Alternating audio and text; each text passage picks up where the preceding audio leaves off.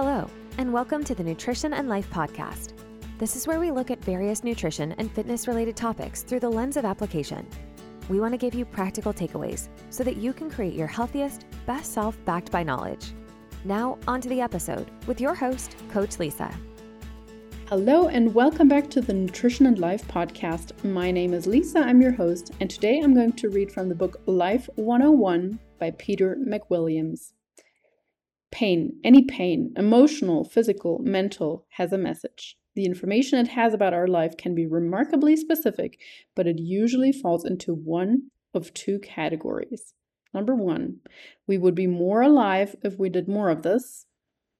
Or number two, life would be lovely if we did less of that. Once we get the pain's message and follow its advice, the pain goes away. A lot of very helpful points in here.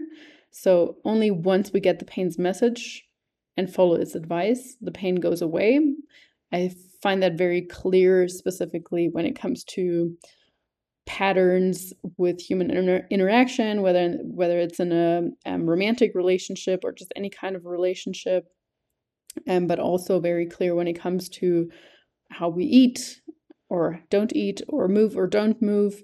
And until we follow its advice, the pain will not go away. If you're always sore because you're training too much, the pain won't go away. If you're always feeling horrible in your body because you're not eating according to how you should be eating, the pain will not go away unless you follow its advice. Next quote. If you are not actively involved in getting what you want, you don't really want it. I love that one because so often people are interested in nutrition coaching or are interested in improving their lives, their fitness. They express some interest, not just in the sense of they fill in an application form or whatever, but also you might even sign up. You might even pay for a certain service through a personal trainer, through a nutrition coach, or for whatever it is. But the point is that you still need to be actively involved. And yes, making a payment is some sort of action, but I'm talking more about the following action. Actively involved in getting what you want, you don't really want it. There's a big difference between being interested in something and actually being committed to it. So being committed means you really want it, right? So if you really want something, you need to be actively involved on a regular, consistent basis in going after what you want. Next quote. When we put off things until some future, probably mythical later land, we drag the past into the future. The burden of yesterday's incompletions is a heavy load to carry. Don't carry it. This could be putting things off like your meal prep. This could be putting things off like having a hard conversation. This could be putting things off like even just tidying up. You're going to wake up in the morning like, oh, okay, here's that reminder again. I didn't do the laundry. I didn't do what I said I was going to do or what I knew I should be doing. Don't put things off until some future, probably mythical later land. Do it now. Whatever can be done now, do it now.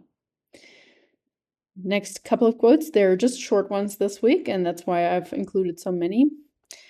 Don't accept the limitations of other people who claim things are unchangeable. If it's written in stone, bring your hammer and chisel. Last quote. Our thoughts create our reality. Where we put our focus is the direction we tend to go. This is a very commonly known principle, and yet I think we don't pay enough attention to that. Not just while at work. If you're at work and halfway through that or always through that, you have all your notifications on, you pick up your phone all the time and either scroll through social media or you just answer text messages right away. Your focus is not really on work, is it? If you're at the gym and you're constantly looking at your phone, your focus is probably also not exactly on your sets or how long you should be resting in between. I'm not saying I don't use my phone at the gym, because I do. I actually think sometimes it helps me rest long enough because I have more of a picture on or more of a focus on the time. But otherwise, I think sometimes it can be a big distraction. And just generally what we focus on, not just necessarily in regards to what we're doing right now, but overall, like if you're saying, oh, I want to lose the weight, or I want to put on muscle, whatever it might be, but you're actually every second weekend you're going away, you're every third week you're going on vacation, or you like your focus is just somewhere completely different, and it's just something that you're interested in. Again, interested versus committed. Think about that. What we put our focus, or where we put our focus, is the direction we tend to go. Thank you so much for listening. I hope you enjoyed Life 101 with Peter McWilliams. Have a wonderful rest of your week. Thank you for tuning in.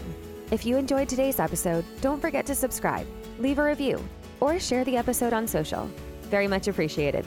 You can also follow us on Instagram at Nutrition Coaching and Life, or head to our website, www.nutritioncoachingandlife.com, where we provide more valuable content. Have a wonderful day. Now go out and work on your best self.